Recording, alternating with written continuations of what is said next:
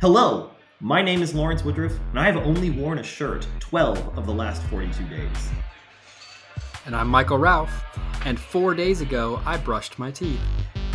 Professional development requires ongoing reflection and dialogue. So join us as we spend our Saturday discussing education research and drinking beer.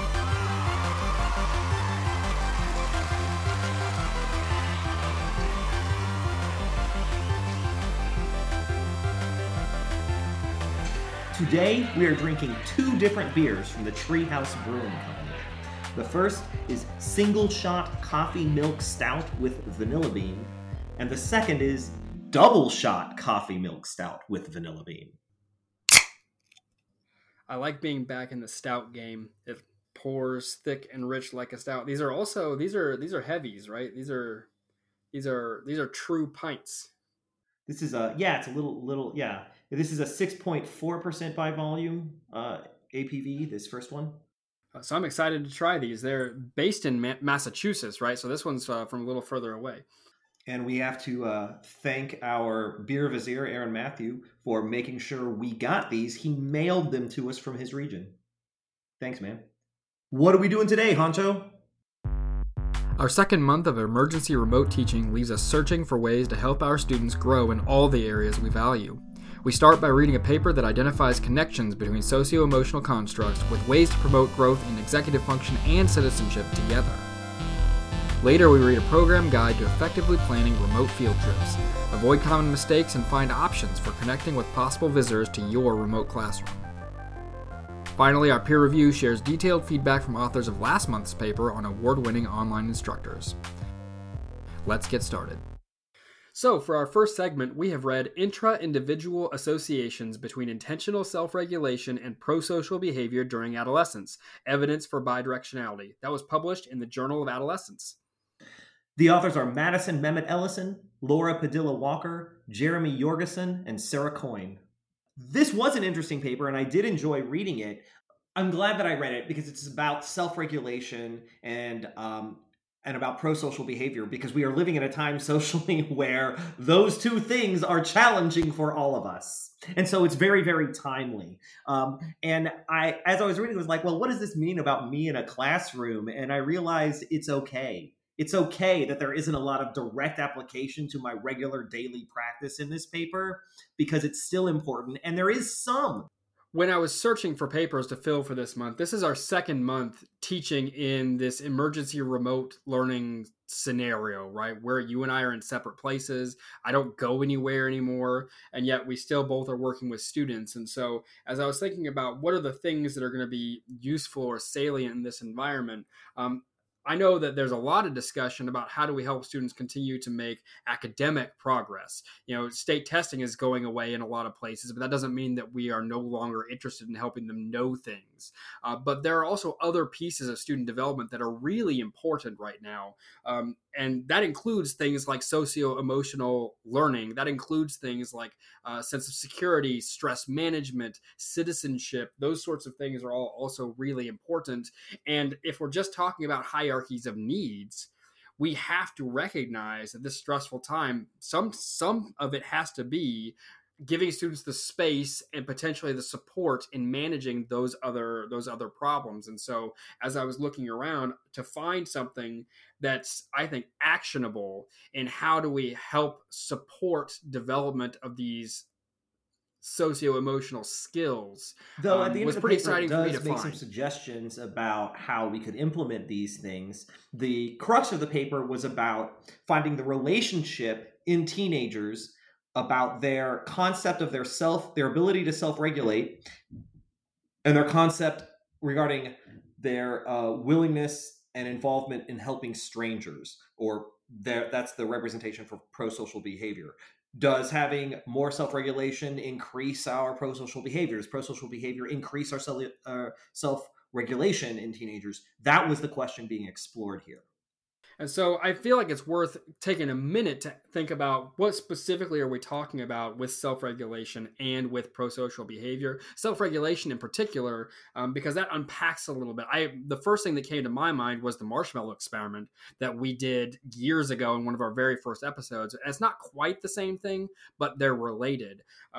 There's behavioral self-regulation and there's emotional self-regulation. And in both cases, it's a person's ability to control, to manipulate, or to have at least awareness of and intentionality about how they approach particular things. For instance, if I wake up in the morning and I'm just having a really hard time thinking about going to work, I don't want to go to work. I feel tired. I feel frustrated. I really don't want to I really don't want to do that. But I recognize that even though I have these emotions that suggest I want to do one thing, I recognize that my well-being, my sense of self-actualization, what I want for myself long-term, all require me to go to work. So I am choosing to get ready and to be at work on time and to engage in healthy work behaviors. So that ability to have control over my behavior in the face of emotions that might drive me to do other things, that is self-regulation. I am being thoughtful about how I approach these scenarios. When an individual is under a period of stress for a prolonged period of time, it becomes harder to self-regulate. So that's one of the reasons why I think I really enjoyed reading this article, because as we all globally are handling this pandemic crisis, we are finding the challenges of self-regulation to become greater as we continue to endure this circumstance. So it was refreshing and it was valuable just to affirm our experience. Now, one of the problems with the term self-regulation that the authors themselves brought up is that it's so broad. It can mean so many things. So within the context of this paper, they kind of had to narrow it down and define it. And in this paper, they reused survey results that had been done for a different purpose and really focused in on a particular aspect of the survey. And their representation of self-regulation was, how does the student perceive their ability to make and reach their goals? That is their proxy for self-regulation. So I'm thinking about from a research standpoint, their in was pretty good. They talked to like 500 students across this longitudinal study. The work was done from 2007 to 2016. And so they collected a lot of rich time series type data, which is all really good. And so I feel like it justifies the trade-off of those self-report measures have some limitations of their own. But we could also see, how does a student's perception of their self-regulation when they're 12 compare to it when they're 14, compared to it when they're 16, compared to when they're 18.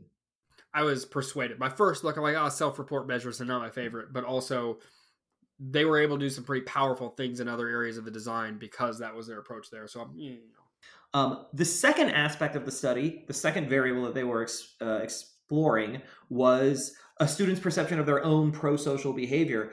And pro-social behavior, again, could mean a lot of things. They narrowed it to their willingness and involvement in helping strangers, since strangers don't have a pre-existing relationship or reliability or dependability that needs to be repaired or maintained. So they were asked the question, I voluntarily help those I do not know, and I help those I do not know, even if it's not easy for me, and rate how well they agree with that statement as a representation of their self-perspective regarding their pro-social behavior. And both of these areas of questioning are really salient for this age group of students, as the authors pointed out, especially in that middle school, high school transition periods.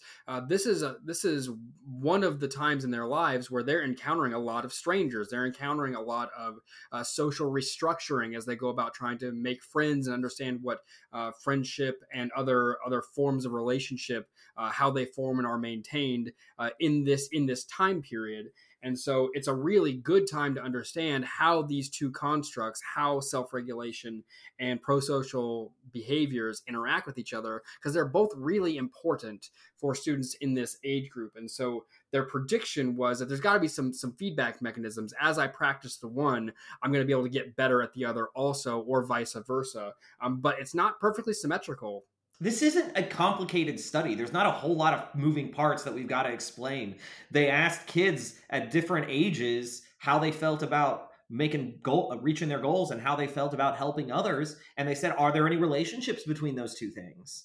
And they did find some.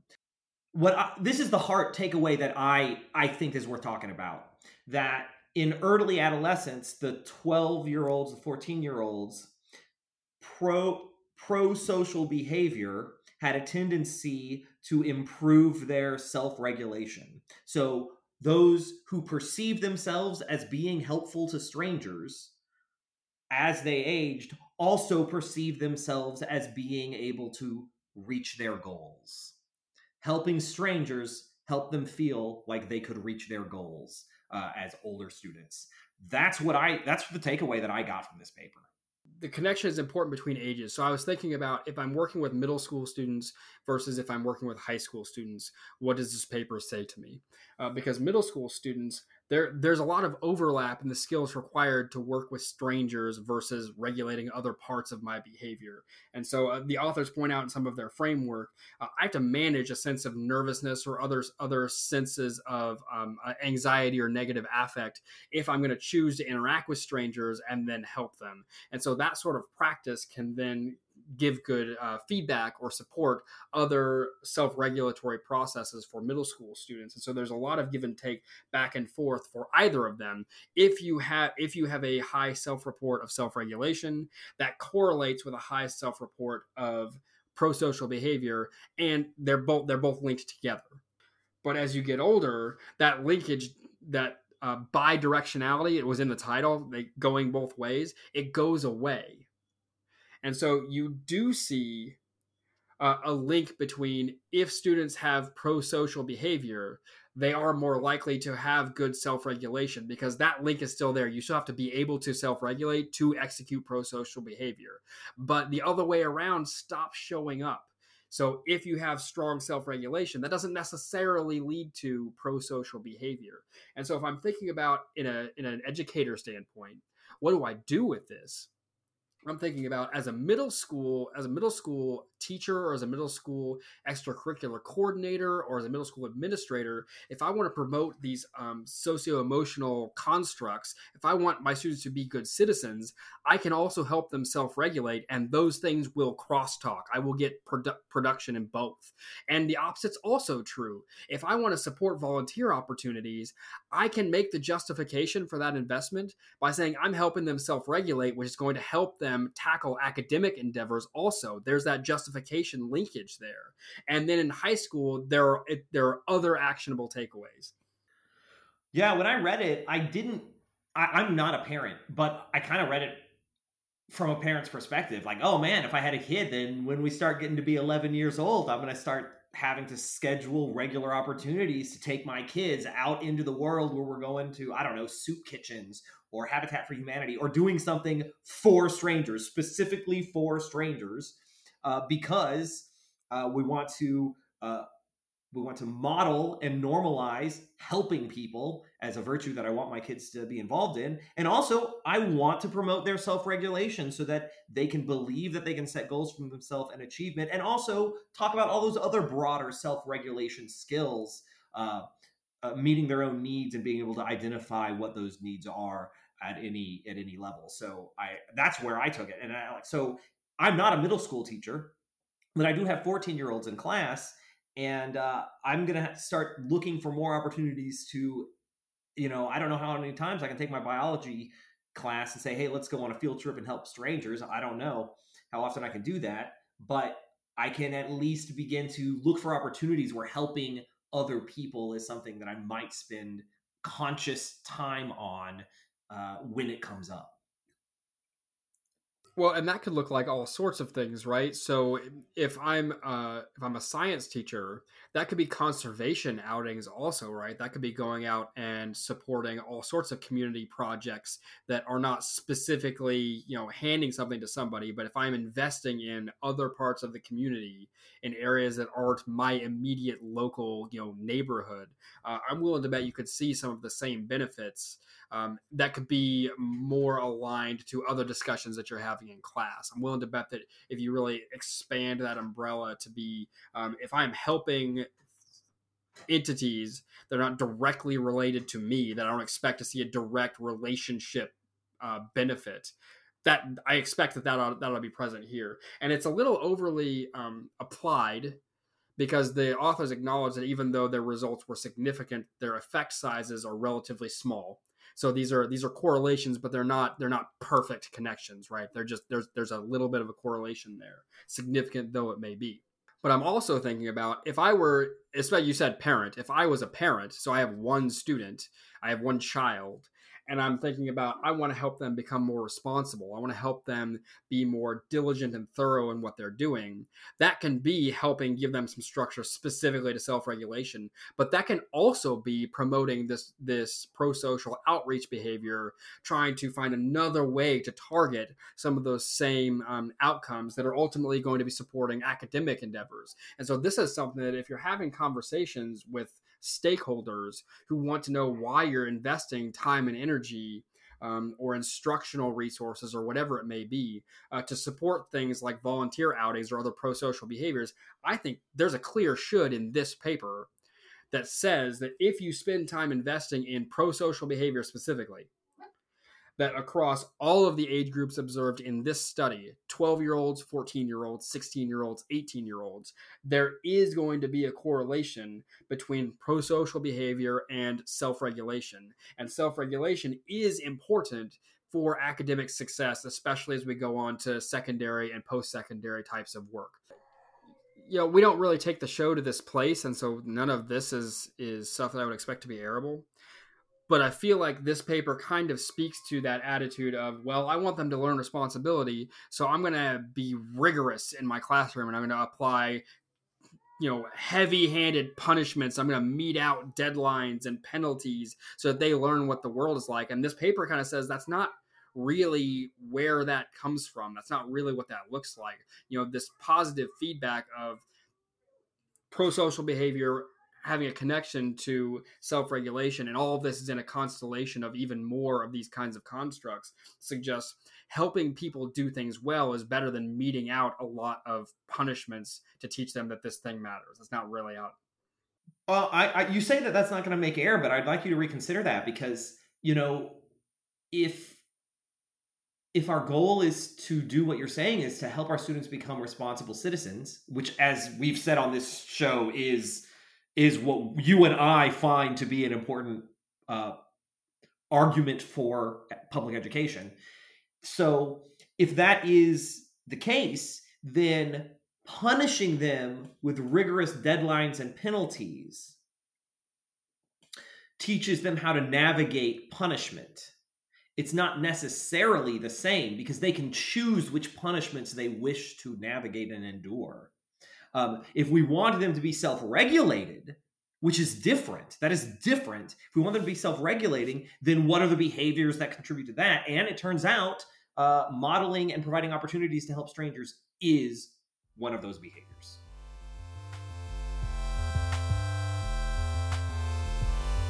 Listen, plan, and play.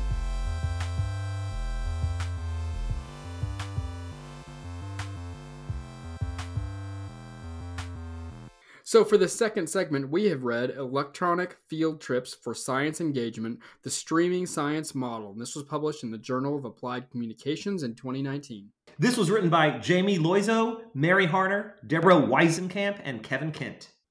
And so I cued this paper because I was thinking about how am I approaching instruction, and one piece of this is a great many people in all sorts of industries are stuck working this remote world, right? We're work from home, we're having our research efforts suspended, and we're having our collaboration suspended. And so there's a lot of folks, there's a lot of instances of authors, of researchers, of experts in the field who have a lot more time and availability to engage with communities right now. I know particularly Neil Shubin, who is an author of a book I love, Your Inner Fish, has been really active engaging with classrooms of students. And so this paper is kind of an analysis of how do you effectively approach having virtual field trips, which means how do I go to places where people do things, where people science, where people math, where people literature, whatever that may be. But how do we effectively structure that experience? Because in our emergency remote teaching environment, those kinds of experiences can be essential to effective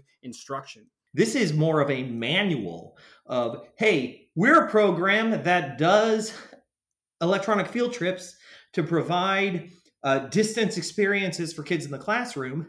This is how we do it. If I wanted to do this. See, here's another thing, is that I didn't see this for teachers. This is not for teachers. Well, I think there are some takeaways for teachers. Yeah, there are some things that that can inform. I was looking around for papers for the second segment, and I really wanted something that explained some options for bringing the real world into our remote connections, because trying to teach online, this is our second month in this scenario, probably not the last one. And so how do we provide authentic experiences to our students to anchor real learning when we're all stuck in our houses? And that's kind of tough. And so one of the things I've seen some folks using are some of these remote interaction opportunities, like Skype a Scientist, like having author talks in your classrooms or in your online spaces. And so this was a paper that described an approach to doing some of those remote interactions. And this, I think, is going to be particularly important if you want to find a way to anchor problem-based or project-based approaches in this emergency remote learning situation that we found ourselves in right now. And so this paper kind of lays out their approach to doing this kind of work. And I think there are a couple of takeaways that teachers can use to have more effective remote visits to their learning spaces here in the next couple of months.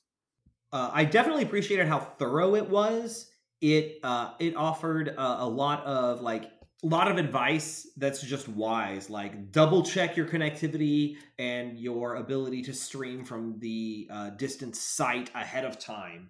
Well, one of the suggestions they had in the paper is that everybody can be all gung-ho and excited, and you get your scientist and they are working with some kind of invasive, now I'm creating a scenario, but let's say they're forest rangers and they're working with some kind of invasive tree species in the middle of this park, and they're out there and they're showing you the different qualities of these trees. But it turns out the reception's really, really bad in parks. And you get choppy communications, the connection, the feed gets dropped, and you have to reconnect, and maybe you get like some audio interference, or the sound's not very good. This paper says to prevent these things, you got to make sure that you have an on-site test ahead of time to make sure that that site is actually a place that you can connect to digitally. And that's just, a checklist of covering your bases and making sure things are going to run smoothly. Because when you're in the classroom and you've got 30 students sitting there looking at the screen, waiting to talk to this person that, is a novel event, right? So you've got their attention just because it's novel. Like, they want to be all in because it's a new thing. And then this happens. As soon as you encounter some of these setbacks, you will lose that class. And so this is a valuable manual for saying, how can you avoid some of these problems that are just part of the technical interfacing world? And for that regard, if that's something you're into, you should definitely read this.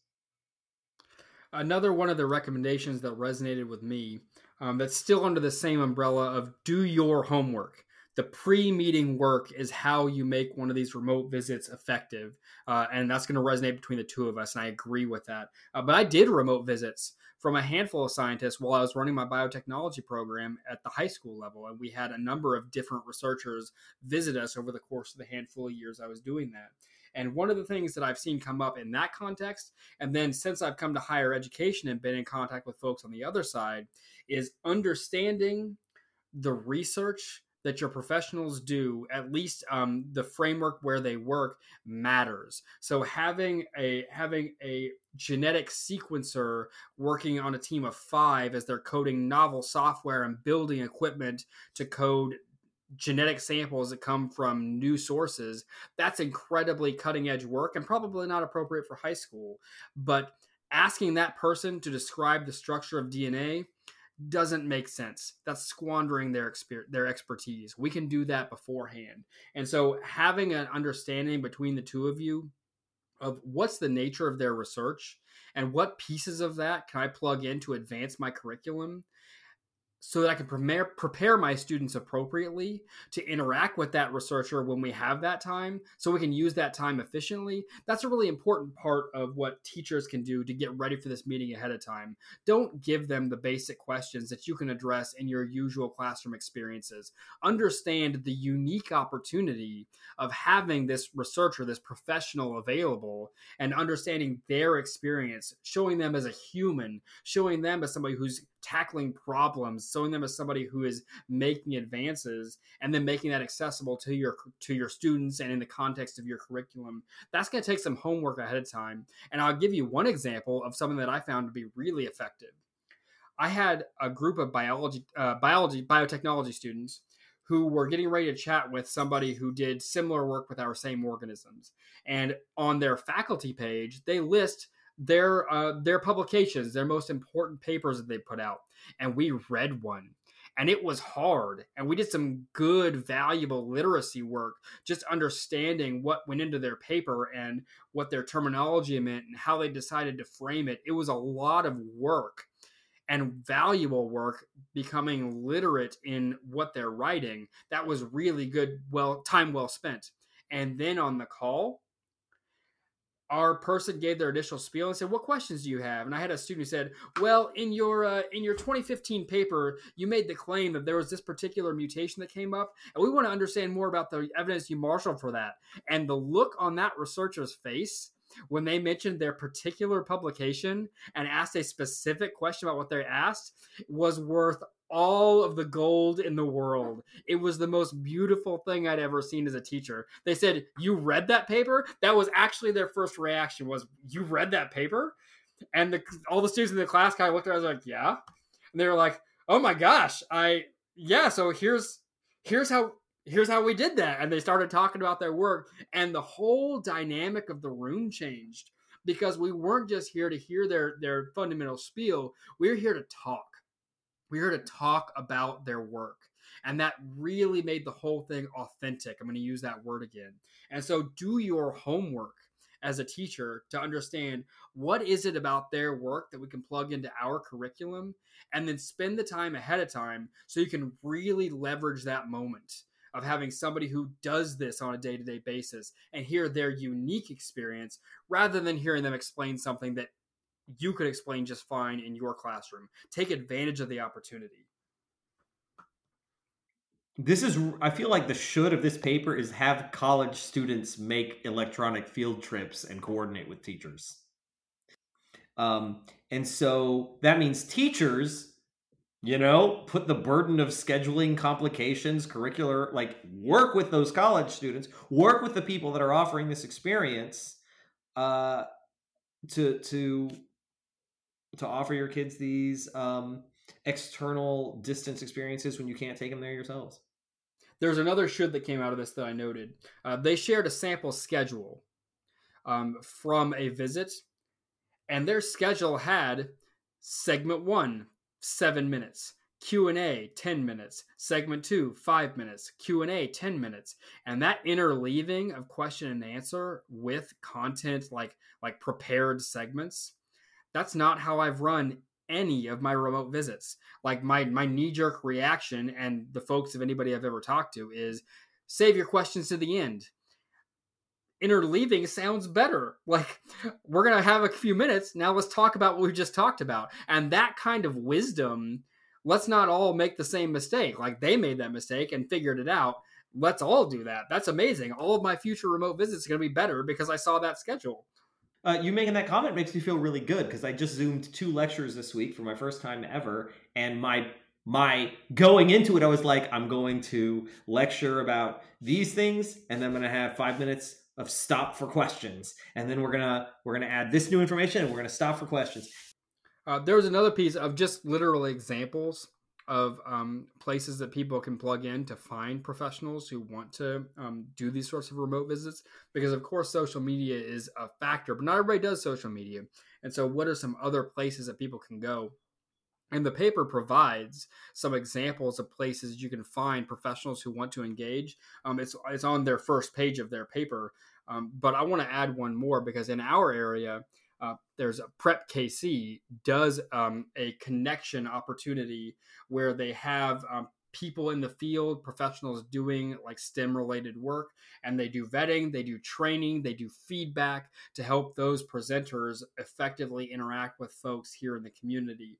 And so if you're looking for ways to get plugged in or ways to get connected, this paper gives some ways to get started. There are more depending on your area. And I know that I want to be helpful to help folks find professionals to engage with their students. So if you want to, and you just don't know where to start, put up a flag, put up a balloon, and let's all work together to find ways to get professionals involved with educators. Yeah, they did mention the value of authenticity and relevance to students. And that is the strength of field trips. That is the strength of an actual content expert living the life, talking with your kids. And so being able to recreate that has logistical complications, but has a very significant payoff.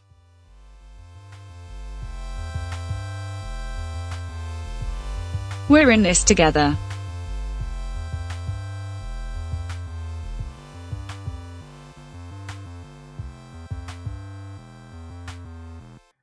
So we heard back from the authors who wrote the second paper that we analyzed last month about award-winning online teachers. And so we heard back from these 4 folks. Swapna Kumar, Florence Martin, Albert Ritzhaupt, and Kiran Budrani. And they gave an incredibly in-depth listen to the episode and some rich comments that we're going to unpack together here, right now.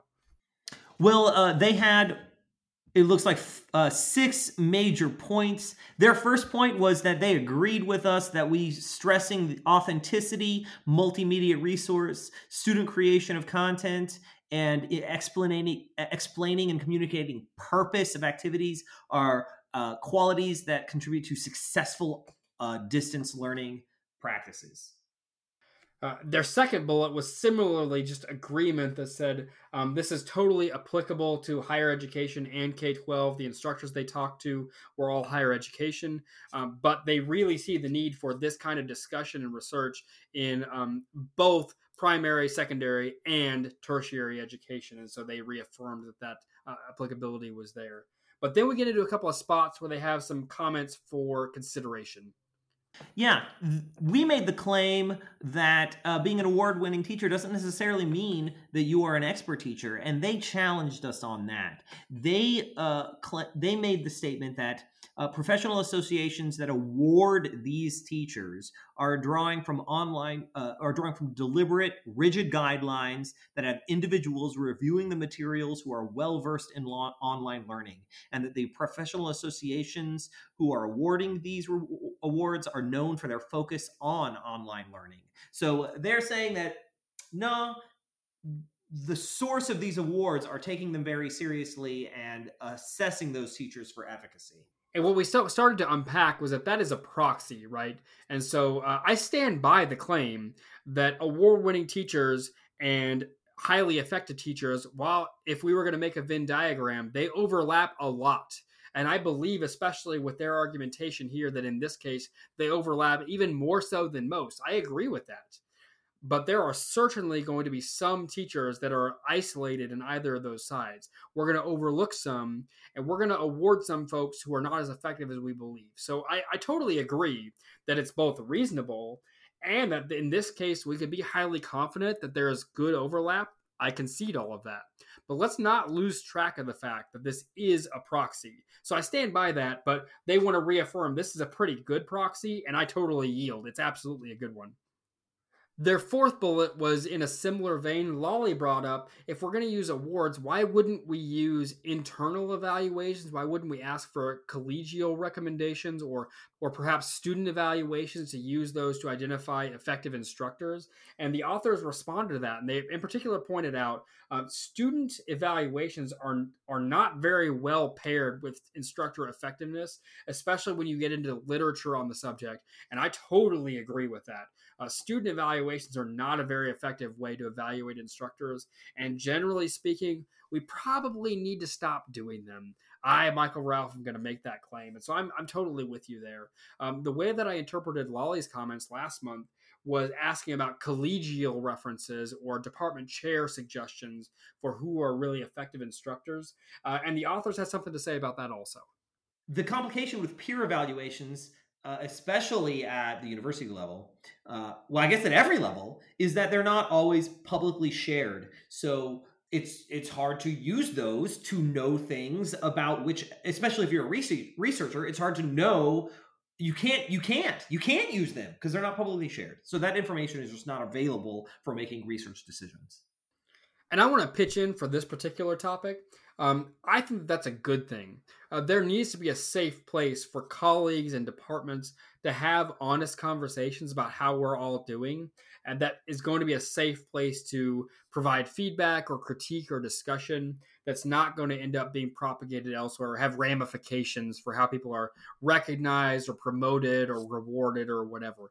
So yes, those internal evaluations are not generally publicly available. And I think that's a good thing. So I think it's fine that we don't use those. So I recognize this comment. The researchers couldn't use them, and I don't want them to use them. Another comment that they made is that development of multimedia design and practice are critical toward the success of online practice. And as a consequence, there are actually other research that has been done by this group of researchers addressing that particular issue. So that issue is sort of addressed as a prerequisite, and further study can be done to review the importance of online design for education. Yeah, and that was another thing that Lolly really underlined or highlighted. She said that was something that was resonated with her, was how do we do those things? And this author group wanted to emphasize there's a handful of other papers that they have published, and they wanted to highlight those findings in case any of you found them useful and wanted to think more on that subject. And their final comment, which actually made me feel really proud of you, Ralph, because you're the one who made this comment initially. They applauded identifying the fact that every single award-winning teacher provided asynchronous opportunities. They had either lectures or lessons or something online that students can access at any time, not just the live Zoom lectures, but additional resources that students can access at any point. And they said that was valuable and an important component. So thanks for identifying that, Mr. Ralph. So thank you to the author group for taking the time to listen and to give us this feedback. This is all better together, and making connections and having dialogue amongst us makes us all better as professionals. So thank you for writing to us, author group. And we're going to continue to struggle to improve. That's what we're here to do.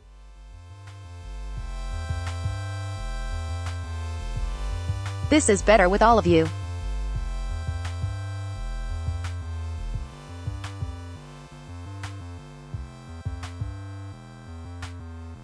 How was the beer? How were the beers? How were the beers? So our purpose in this particular episode is to compare and contrast the single shot and the double shot. And my experience with the single shot is a lot more flavorful. What I mean by that is I was very aware of the vanilla, and I was very aware of the other coffee flavors in the single shot, versus the double shot. It felt more like a stout. Like I sensed the vanilla, but the sweetness of the alcohol was a high experience in the double versus the single. So the other accoutrement, if you will, were less of a big deal for me than double shot, which honestly means I enjoyed the double shot more. For me, I definitely got rich, bitter, acidic coffee flavor from the single shot. It was, if you want a coffee stout to taste like a coffee stout, drink that single shot from Treehouse Brewery. Because it really does capture. I feel like this is one of the most coffee. It's one of the most coffeeist stouts I've ever had. The single shot. I'm going to be honest. You said you felt the vanilla. I didn't actually feel the vanilla. For me, it was just like coffee. But then I will agree with you. When I went to double shot, it was the coffee and the bitter and the acidic was far muted, and sort of the sweeter effect of it's only 3% or so higher alcohol content, but that effect really muted some of the more aggressive flavors and the aggressive experience. So it was a far smoother, easier to drink beer that I would say muted. Yeah, I agree with you. It's more like a traditional stout because the novel flavors were muted. So thank you, Aaron, for sending those to us. This challenge of comparing the two definitely put me in a place of productive struggle as beer drinker. So thank you for that. And I liked drinking them, so thank you for that. So thanks for tuning in this month. I know that this is a crazy and strange time trying to navigate working with our students with all of these constraints and this crisis going on. If there's something that we can read or something that we can help with to help you be more effective as an instructor, reach out to us because we are all in this together. We will see you again next month. We want to improve, so as we pursue growth, discuss research, and struggle well.